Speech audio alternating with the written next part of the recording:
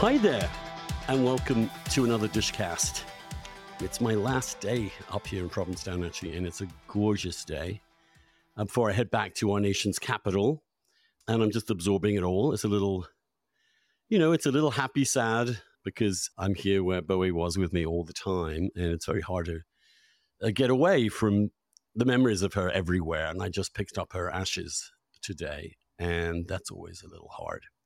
Anyway, I have a guest today. We have a guest today. I've been wanting to talk to, who I've only come to really know through reading him over the last few years. Leor Sapir is a writer and a researcher.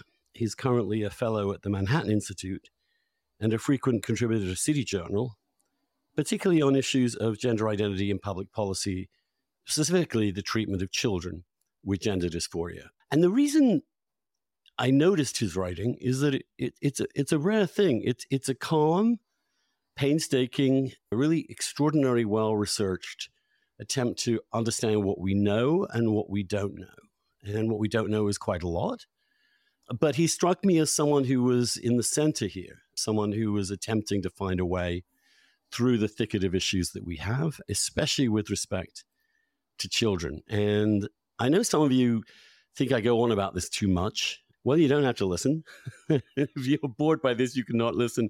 I do think it is an incredibly important topic in public policy right now. And I want us to better understand what we're talking about, essentially. And I think there's a lot of talking past one another and a lot of misunderstandings of what. So I hope to take things slowly today and talk with Leor through these questions, and specifically what we are to do in terms of public policy at the end of it.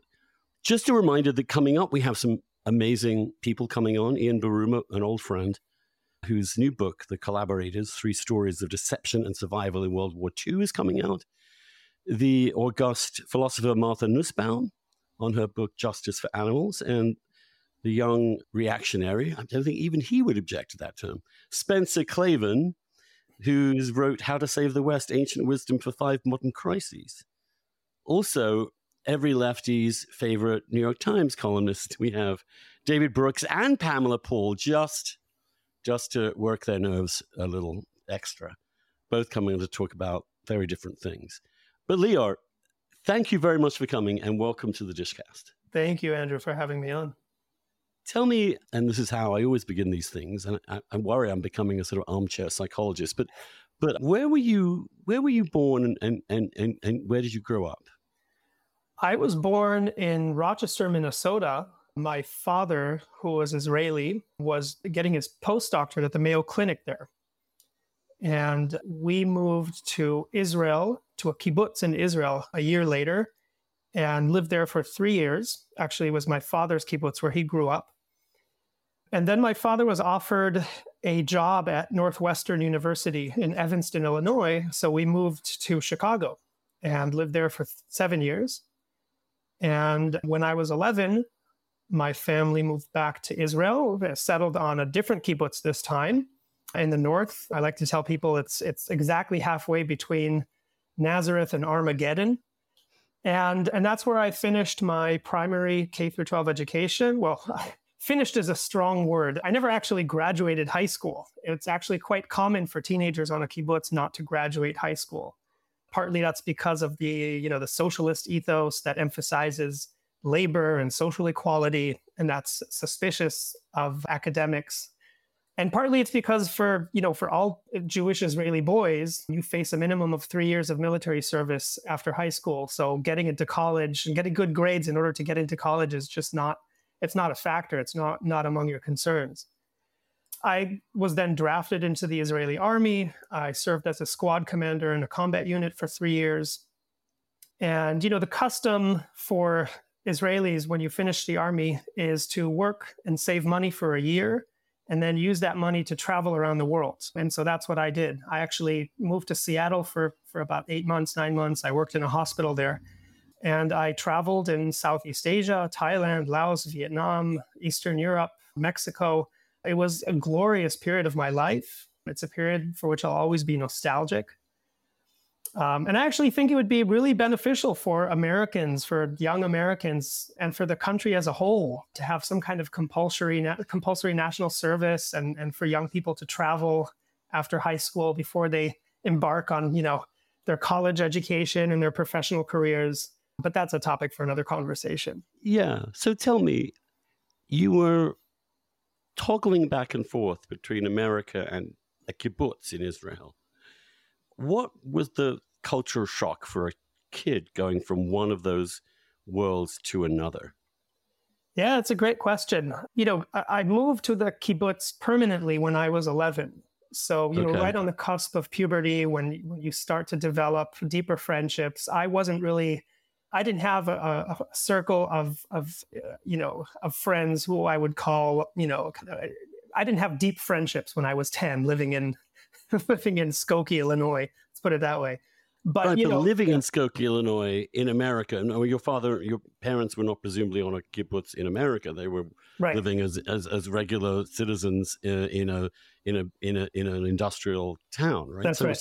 So I'm just fascinated by this. And your father, presumably you were an American citizen, and did you also have Israeli citizenship? Yes, I'm a dual citizen. My two brothers are dual citizens. Both my parents, my father is since deceased, but both my parents are dual citizens. And, when we moved to the kibbutz, it was culture shock, not just because I didn't really know the language, but also because on a kibbutz, you have age groups, age cohorts. And kibbutz is a pretty small community. And so I had, 14, 15 kids in my age cohort who all knew each other from birth. They were friends. The friends in the group they're like brothers and sisters, right?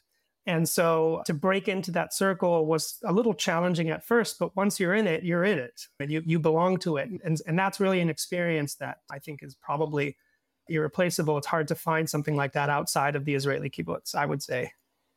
Just in terms of communitarian feel and the sense of being embedded in a community that cares about you, or, within certain limits, of course. Cares sometimes too much. Right, I'm sure. People have their noses in each other's business. And especially, I grew up on a kibbutz at a time when the Israeli kibbutz movement was on the decline. This was the 1990s, when the Israeli market was starting to become liberalized as a result, primarily of a Supreme Court decision.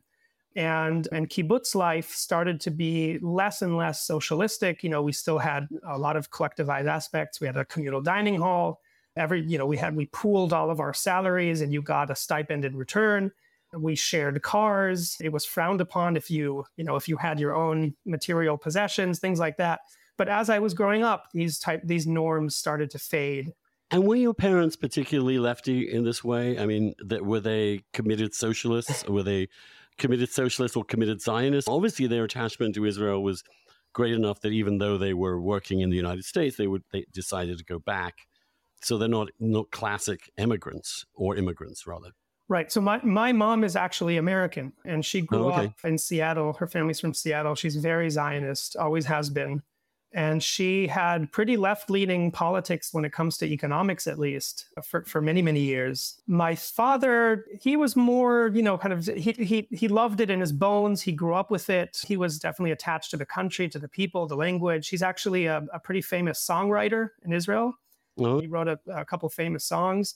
And so for him, his attachment to Israel and to the kibbutz in particular was just more instinctive, I would say. Whereas for my mom, it was a combination of the heart and the mind.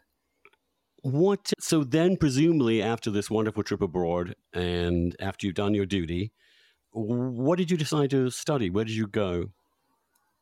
So I decided to come back to Israel for my undergraduate education, primarily because it was free. In fact, it was more than free. My dad was a professor at the university that I ended up going to. And so not only did I get 0% tuition rate, but I also got a free board and lodging. Yeah, exactly. So I studied, in Israel, college is a little different. You don't apply to the university as such. You apply to a major.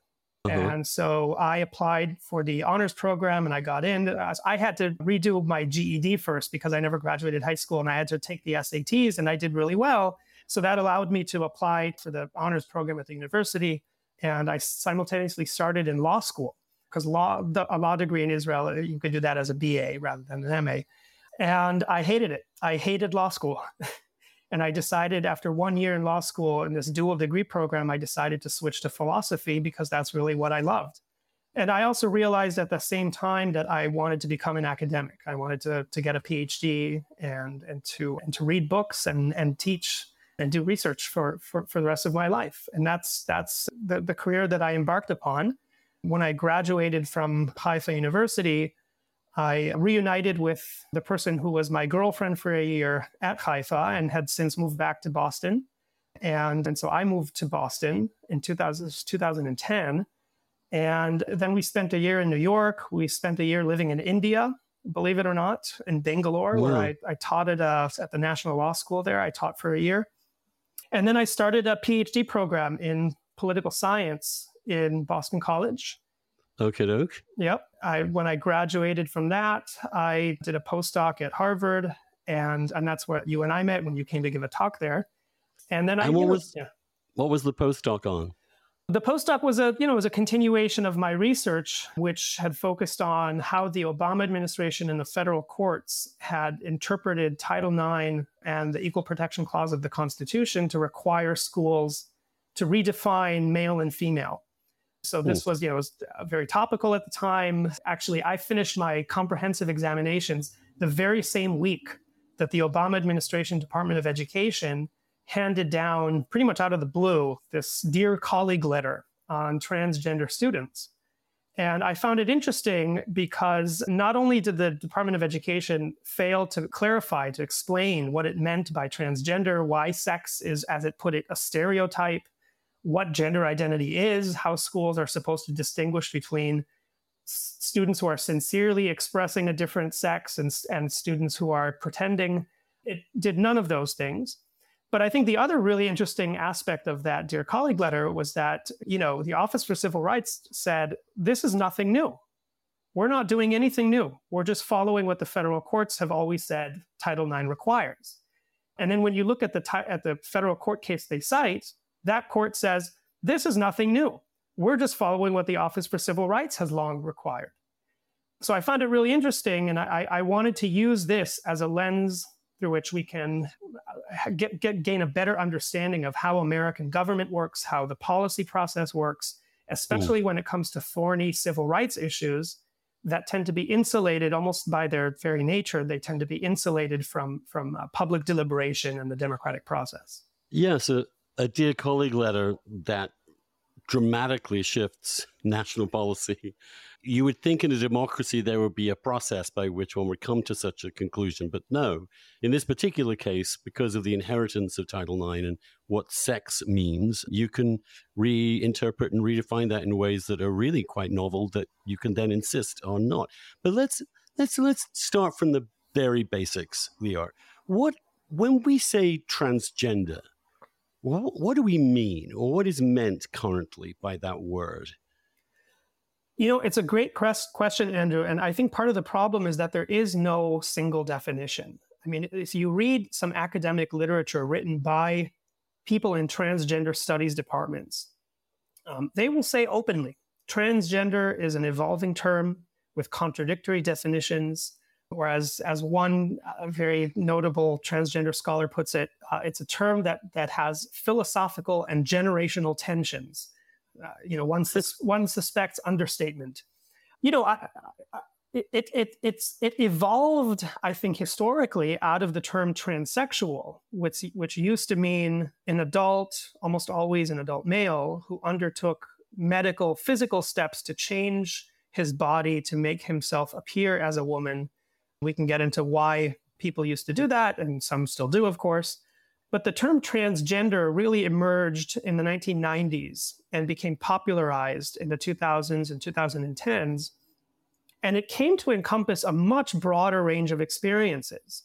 So that now, if you look at how a wide range of social institutions, including organizations like the American Psychological Association, including school boards, including departments of education, including hospitals, DEI offices, if you look at how they define transgender, they define it as they put it, a situation in which a person's gender identity, meaning their core feelings or core conception of being male, female, or some other category, that their gender identity is different from, they don't even say sex, they say the sex that they were assigned at birth. And when you think about that definition, a person whose gender identity is different from the sex they were assigned at birth, it's of course loaded with metaphysical assumptions that are profoundly contested, right? And we can talk about those if you want, but the point is, go ahead. Let's talk about just the human experience. Sure. That some people seem to grow up and in their heads, in their consciousness, just understand themselves to be one sex. And when they look at their body, it is that of another sex. And that conflict is, of course, a really hard conflict. It's not an easy thing to reconcile, but it does seem that if you were to describe it in the vaguest terms imaginable, that this is a real experience, that it happens to a very small, but nonetheless not completely trivial number of people.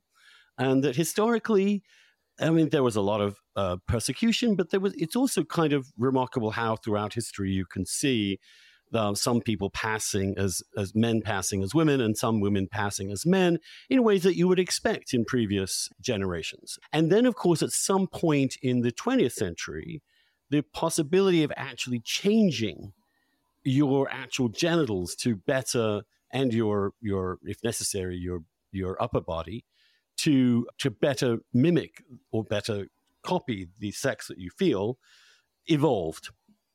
Of course, you can appear in public in a dress and present yourself as a woman, and no one would ever know or ask what's happening underneath. But this was, but understand me, this was about actually, and the idea of that was to ameliorate the distress that people were feeling when they had such a disjunction between their brain and their body. Now, I'm trying to use layman's language. That is how trans people I've known and have met have explained it to me. It makes sense to me, and the reason I believe them, I don't see why people would make something like that up, and because it feels very much to me as a gay person the kind of thing I knew about myself, that really there was no other way to determine whether it was true or not. Yeah. So tell me, how would you respond to those rough definitions? Okay, so first of all, I think we need to distinguish between gender dysphoria, which is a relatively new term. It used to be called gender identity disorder on the one hand, and let's call it transgender identity on the other hand. And these two things obviously overlap a lot, but they're not the same thing.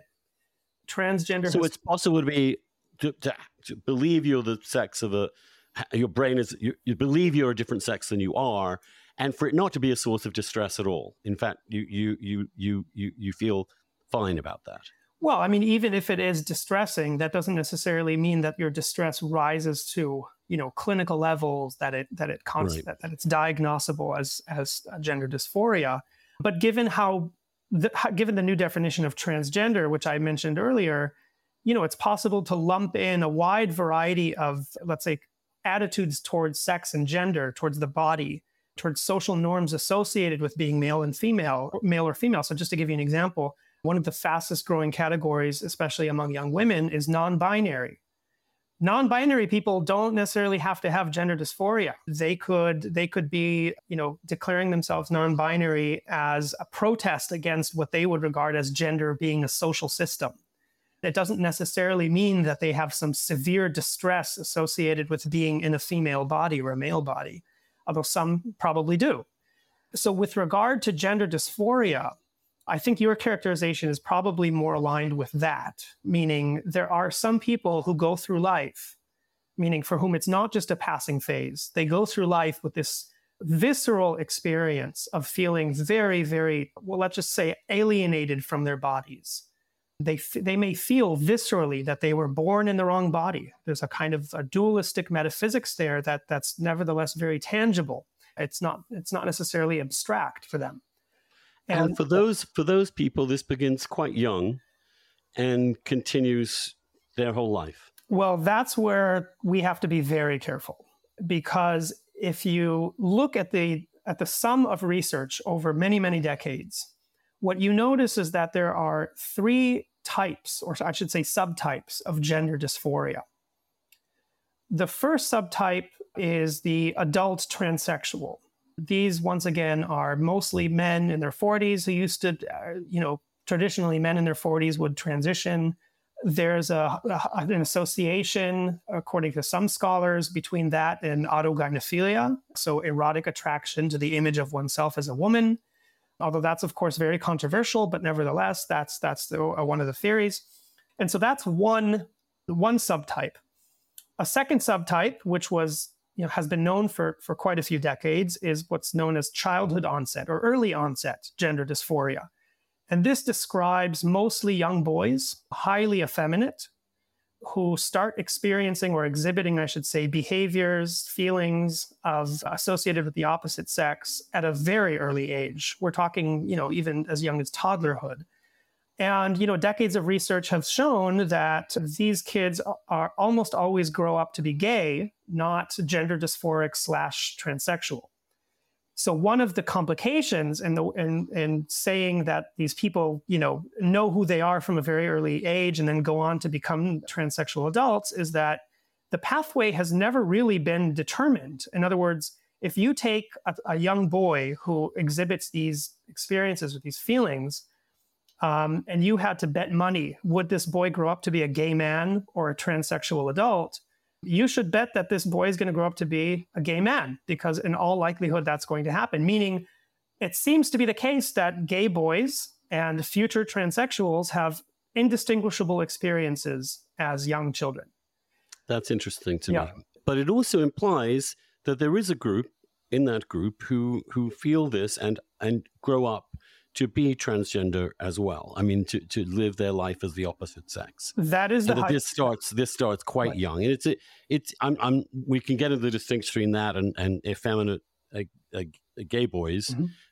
but there is a subpopulation here that's real, that has this experience, what you call this visceral sense of being in the wrong body, and it's hard to distinguish who they are from gay kids at the very beginning, but nonetheless, they do exist. Over time, they will persist in this identification, and they will become adults almost certainly in changing their legal sex. So again, I just want to be careful in what I say here. What you just described certainly is the hypothesis, and it's the hypothesis that drives the entire medical experimentation with puberty blockers that began in the Netherlands in the 1990s. Right. That some of these kids, and of course, the difficulty then would be figuring out which ones. Right. Yeah. Some of these kids are going to grow up to be adult transsexuals, and they're going to be benefited by not going through puberty. Because once they go through puberty, a lot of the psychological distress is associated with physical characteristics that they don't like.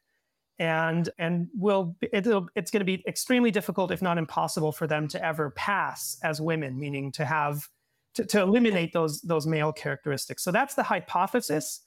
But I don't know if that is let's just take that hypothesis for a second. Sure. It's not a hypothesis that one hears laid out like that. The rationale given for puberty blockers and then cross-sex hormones for gender dysphoric kids is that they will kill themselves, not that we need to stop the puberty because that will give them.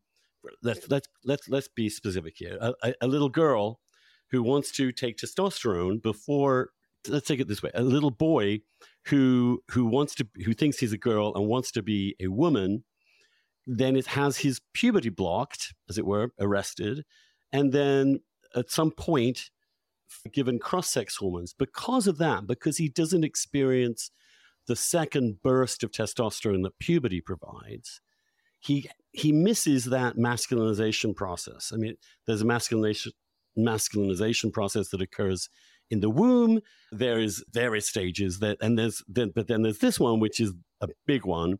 And when you have a little a girl has that testosterone, I mean, if the little boy does not have that testosterone, you can prevent him developing broad shoulders, the kind of masculinized testosterone facial features that occur, the strong jawline, the way in which men's and women's faces do actually differ, and that human beings have historically and throughout evolution been been sort of programmed to recognize male and female, we know. And so that if you grew up having gone through male puberty and you put a dress on and you put makeup on, it's almost every human tends to say, oh, that's not a real woman. That's a dude. But if you can avoid that process in puberty, you can better pass as an adult. That's right. Now that's something that we never hear explained, because I think there would be considerable concern about that, actually, in terms that you are changing you're having a health regimen before puberty purely for cosmetic appearances as an adult. Yes, and you're a fellow political theorist, so you know that sometimes to understand modern society, it's best to go back to the origins, to the philosophers who laid the foundations. And I think the same is true for understanding the contemporary debates over pediatric gender transition. It's really important to go back and read the original papers published by the Dutch clinicians and researchers who laid the foundations and who really were wrestling, I don't think very profoundly, but at least they tried to wrestle with some of these dilemmas that you just described. So just to give you an example, one of the things that they noticed is that, especially in males, adult males, as I said earlier, the effort to transition after puberty is almost always futile, meaning it's virtually impossible to get rid of all of your masculine features, and that makes passing very difficult, and it leaves a significant amount of dysphoria that's very difficult to do away with. And so if you look at the original Dutch papers, they say there very clearly, the purpose of starting kids on puberty blockers is to achieve better cosmetic outcomes in adulthood.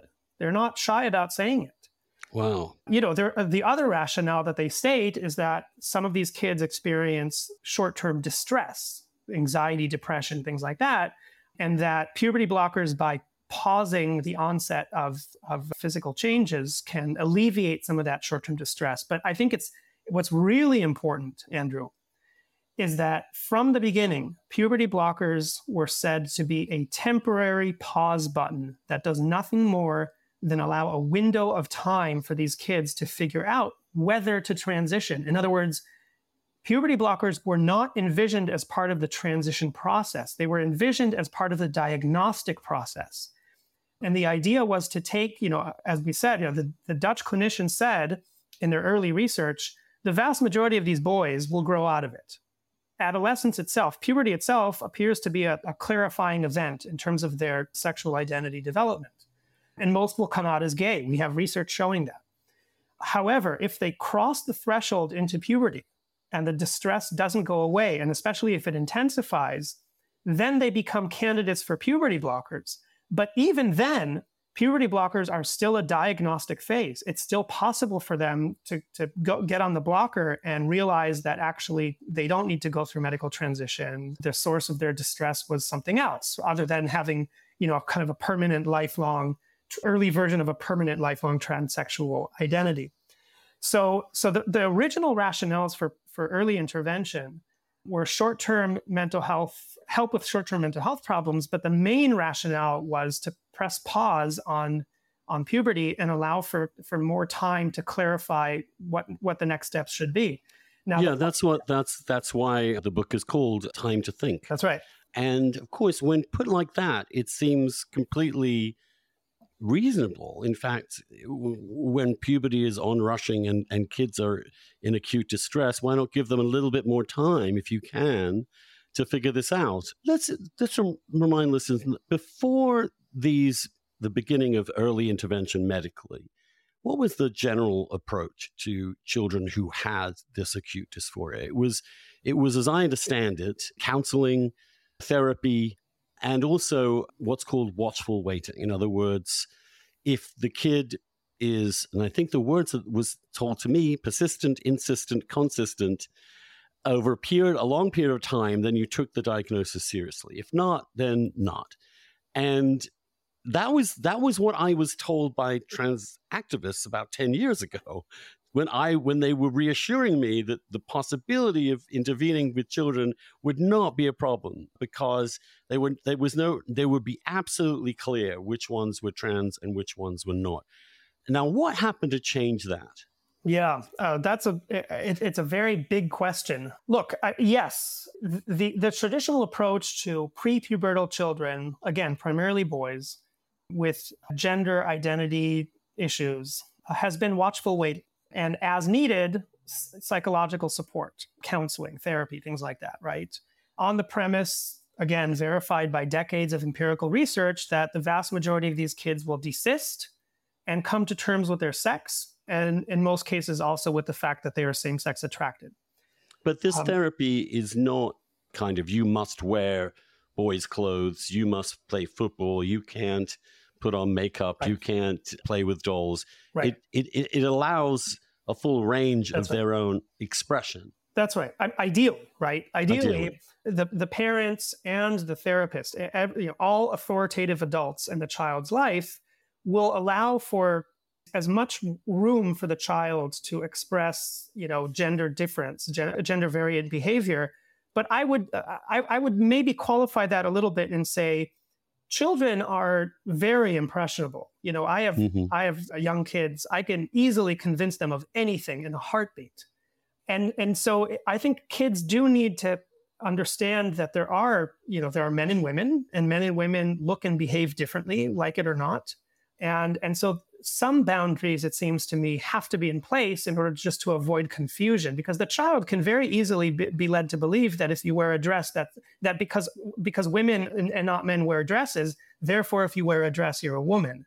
That's a very, for you and me, we can easily see through that. But for a young child, a 4, 5, 6-year-old, that can be a very compelling argument. So yes, it's important to support them and to allow them free range of expression, but not unlimited, and with boundaries, and especially boundaries that clarify reality. That's really important. But what you're describing, kind of actively telling the kid, suppressing their behavior, actively, forcing them to wear clothes they don't want to wear. At the more extreme end of that, you're getting into what activists, I think, rightly call conversion therapy, although in the context of gender and sexual identity, I think that term is grossly misused. But there is something repressive about that, and there can be something very unhealthy about that too, because kids do need to push boundaries, and they do need to be creative. And a lot of that creativity kind of goes away as they become socialized, and that's not a bad thing. Yeah, I'm just trying to remember my own childhood in a way, because I wasn't very I had no gender dysphoria. I felt fine as a little boy, but I was not typical for a little boy. Certainly not like my brother, certainly like many of the other boys in my elementary school, for example. Yeah. And I remember I wrote this in my book, Virtually Normal. At one point, I was so bad at football that I became such a liability that they agreed to let me just take that period off, and in which case I would sit where the girls were. And one of the girls turned around to me and said, "Are you sure you're not a girl?" And it really, obviously, I remember her saying it to this very day. It got very deep into me. And my instinct was to say, of course not. No, I'm not. I also had been told what boys and girls were, and I knew roughly, I could look at myself and see that I'm a boy. But I can easily see how that could, if told, not asked, but told by authority figures for a very young age, little gay boys could easily interpret their feelings of affection for other boys, or their reluctance to be involved in contact sports, or other things that tend to be true of gay boys, prepubescent boys. I could have been persuaded I was a girl. And if I certainly been told at the same time, being a boy or a girl is just something you pick at some point, and it's not something that is a fate, it's a choice. Then I think if I'd been asked to choose, I don't know what I would have chosen. I've asked several of my friends this too. I've just sort of out of curiosity. Yeah. And many of them said, yeah, I might well have. Yeah. Yeah, I felt like a girl. This is something I hear a lot from, gay men and women who are over 40, especially, because I think when it comes to the transition in general, and especially the medicalization issue, there's a huge generational divide within I hate to use the word the LGBTQ movement. I know that you hate that too, because it's really a kind of a mishmash of lots of different political attitudes. And among lesbians and gays and trans people, it's very easy to say that, right, I mean, right. and a subsection of them will call themselves queer. A majority of them will not. Right. But I've never seen I know why the term LGBTQIA+ has been invented, right. And it's an ideological reason. But we don't have to engage in that ideology. We can actually talk about reality. And you're right. There is a big difference, although even so, the knowledge that most gay men and lesbians have of what's actually going on is very limited because, in fact, there is no LGBT community as such. We extremely keep to our own. Both that's true of lesbians and gays as well, by and large. Mm-hmm. And so there is this question of what's actually happened, but it is also generational. So instead of watchful waiting, we have to make a decision at some point about whether we're going to allow these kids, and this is in the Dutch case. Let's talk about the critical precedent here. We're going to make sure, as I understand the Dutch experiment, you can protocol it, make sure that these kids are suffering from no other mental health issues. In other words, that they are entirely about their gender dysphoria. Their distress is entirely related to that. They're not having a fight with their parents. They're not conflicted about their own homosexuality. They don't have autism. There are things that are complicating this, right? And then give them the puberty blockers as a time to figure out if they. And back then, they would then, if they put them on puberty blockers, they would then put them on cross-sex hormones.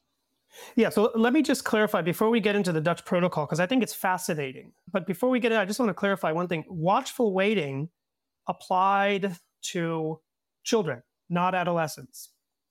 I mean, in some sense, it also applied to adolescents before the medical option was ever on the table, right? That was just kind of inevitable, or at least watchful waiting with respect to medicalization was de facto the norm until you reached adulthood.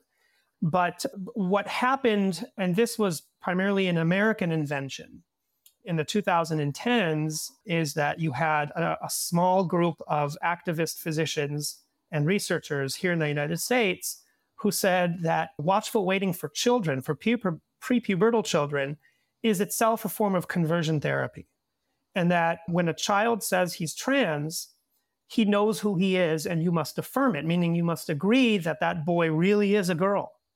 And this, of course, this change in how we understand the etiology and expression of childhood gender dysphoria is driven by an ideological assumption that never has been proven, and I don't think can be proven, which is that every human is born with this innate gender identity, that this gender identity is can be different from one's sex, and that it can be innately, intuitively, and infallibly known from as early as age 2. This is the ideological assertion at the very bottom of American gender medicine, and it underwrites the notion of the transgender child, which has become extremely popular, especially, I think, on the political left in recent years. And again, it rests on an assumption that is not scientific. It's just ideological. It's just posited.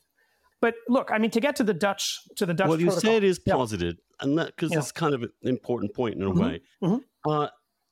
It is posited that gender identity exists, right? Right. You couldn't do a physical test, right? There's no biological test. But couldn't you say the same thing about homosexuality? You can't test it, but you can certainly see early indicators of it in behavior. It doesn't mean that we doubt that homosexuality exists. Why should we doubt that gender identity exists? Well, or does it only exist when you're out, when it's in conflict with your own sex? Well, that certainly is one way to explain it, right? That the experience itself arises from a kind of abnormal human development. Because when I try and ask myself, what does it feel like to be a man?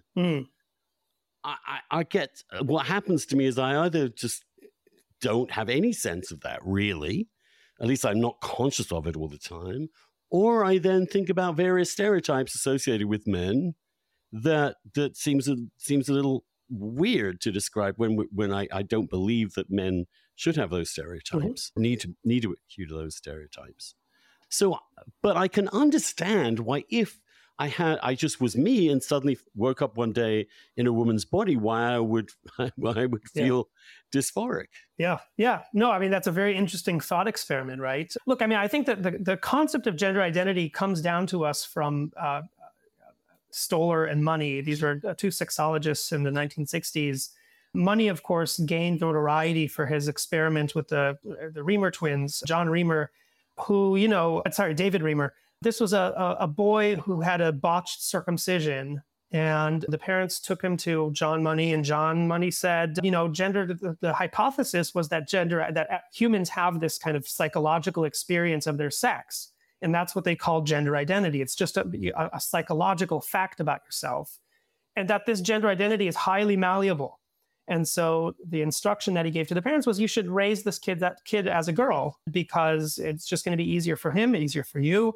And of course, that experiment failed miserably and tragically. He never came to terms with being a girl. He killed himself. He committed suicide later in life. But doesn't that mean he did have a firm gender identity as a male? Well, it was innate. Yeah. It wasn't taught to him. Right. So the failure of that experiment led people in the medical and research community to hypothesize the opposite, to say, well, if gender identity is not plastic in this way, if it's not malleable in this way, then it must be innate. It must be and fixed and immutable. So in other words, they it seems in this case it was. Well, they retained the concept. Well, again, the Reamer experiment failed, right? Why? Well, it failed because he couldn't persuade himself that he was a woman. Exactly. But that implies to me that he had a very strong gender identity as a male, and the physical attempt to make him look like a woman never really succeeded. Or you could interpret that to mean that the whole concept of gender identity as it was used just doesn't stand up to scrutiny. That our experience of ourselves as men or women is fundamentally dependent on and derivative of our bodies. You could have gone, the failure of that experiment, right? There was kind of a fork in the road. One way was to say, there's no such thing as gender identity as envisioned by the sexologists of the 1960s. The other way was to say, yes, there is such a thing as gender identity, but unlike what John Money hypothesized, it's actually innate, immutable, fixed, knowable from an early age, blah, blah, blah, can't be changed. And that's where... Well, if being a man was defined like that for this particular person, then why wouldn't gender identity that would be against your own also be? See, this is where I'm not quite understanding. It seems to me that what that experiment proved is that sex and the identity around your sex is too powerful to be gainsaid by culture, the environment, or even surgery. Right. So that means that if someone's expressing the fact that I am a man, when in fact they are in a woman's body, then that's the same experience as the person who was put into the reverse situation. I think you lost me at the end there. It gets difficult because these are experiences that are very hard to understand and to put in one's head. But what I'm saying is that what that experiment seemed to show is that the sense of being a man is very deep and very hard to get rid of. And there's nothing that anybody can outside do to change it, which would suggest that if you have those feelings but do have the body of a woman, that's also the same. It would imply exactly that, some innate sense that you're a man or a woman. So now I understand what you're saying. There's no evidence for that. There's no evidence that, it sounds like what you're saying is that people can be born with the brain of the opposite sex or a gender soul of the opposite sex, right? So here we're already kind of, we're into the realm of either metaphysics or... I see what you're saying is that this dude felt this way because he was a man. Right. So look, I understand, but I can now I understand what you're saying. So that out of that, you had this nebulous concept of gender identity for people who were not simply reflecting what their sex was. Right.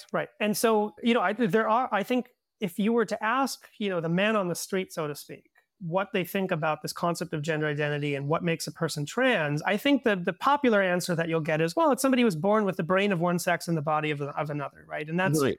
I think a lot of that has to do with the success of the gay rights movement and the Born That Way narrative that became just very politically potent. There's no obvious reason why gay rights depends on people accepting that you have no choice but to have these feelings towards members of your own sex. No, but it just so happens to be the case. Exactly. The vast majority of gay men say, this is my experience. And that is why many of us are very happy to give the benefit of the doubt to people who are trans, who say, no, this is really who I am. You can't test it, you can't prove it, but it really is. And as such, now, obviously with gay kids, for example, who cares? Right. Let's not be cruel, abusive, prevent bullying, allow kids to explore themselves, and they'll sort it out. But once you bring in the question of medical intervention, then we change the paradigm altogether. That's right. And that's what we're dealing with here. Are we sure enough about gender identity that we would actually preempt or determine that decision in a human's life before they've even gone through puberty? That seems to me the critical thing. That's right. And so I think there's two types of people who are pushing back against, if not the transgender movement in general, then at least the medicalization of minors. One type of person is the type who says there's no such thing as a transgender child, and there's actually not even such a thing as a transgender person. It's all just made up. It's just men and women who are confused about who they are. The other type of person, and I admit that I'm more in the second camp, the other type of person says something like, sex is real, it's binary, and it's immutable. However, some people do have this lasting, acute experience of feeling alienated from their sex, from their body. And for a select number of those people, undergoing some form of body modification does provide a lot of relief, and they can live better lives, fuller lives. And so if you accept the second position, then the question is narrower. Then the question becomes, is it possible to reliably pick out among all the kids who experience gender dysphoria? Is it possible to reliably pick out the ones who are destined to become adults who have a lifelong struggle? And I think the answer to that is no.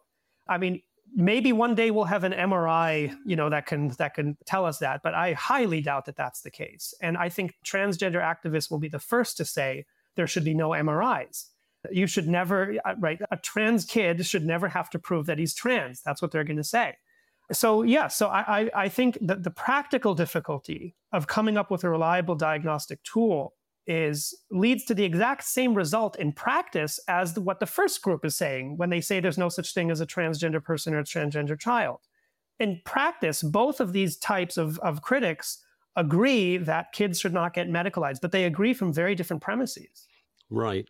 And I am very much in the second camp as well, partly because, and this gets to sort of how much in some ways you believe nature, let's call it nature, has salience or value in the world, or whether it is arbitrary and that everything is constructed by humans on humans. And so for me, grappling with the question of homosexuality, for example, why on earth do homosexuals exist? It just strikes me as when growing up, you're like, well, hi there. And when you learn about this is not the end of this podcast. In fact, we're only just getting going.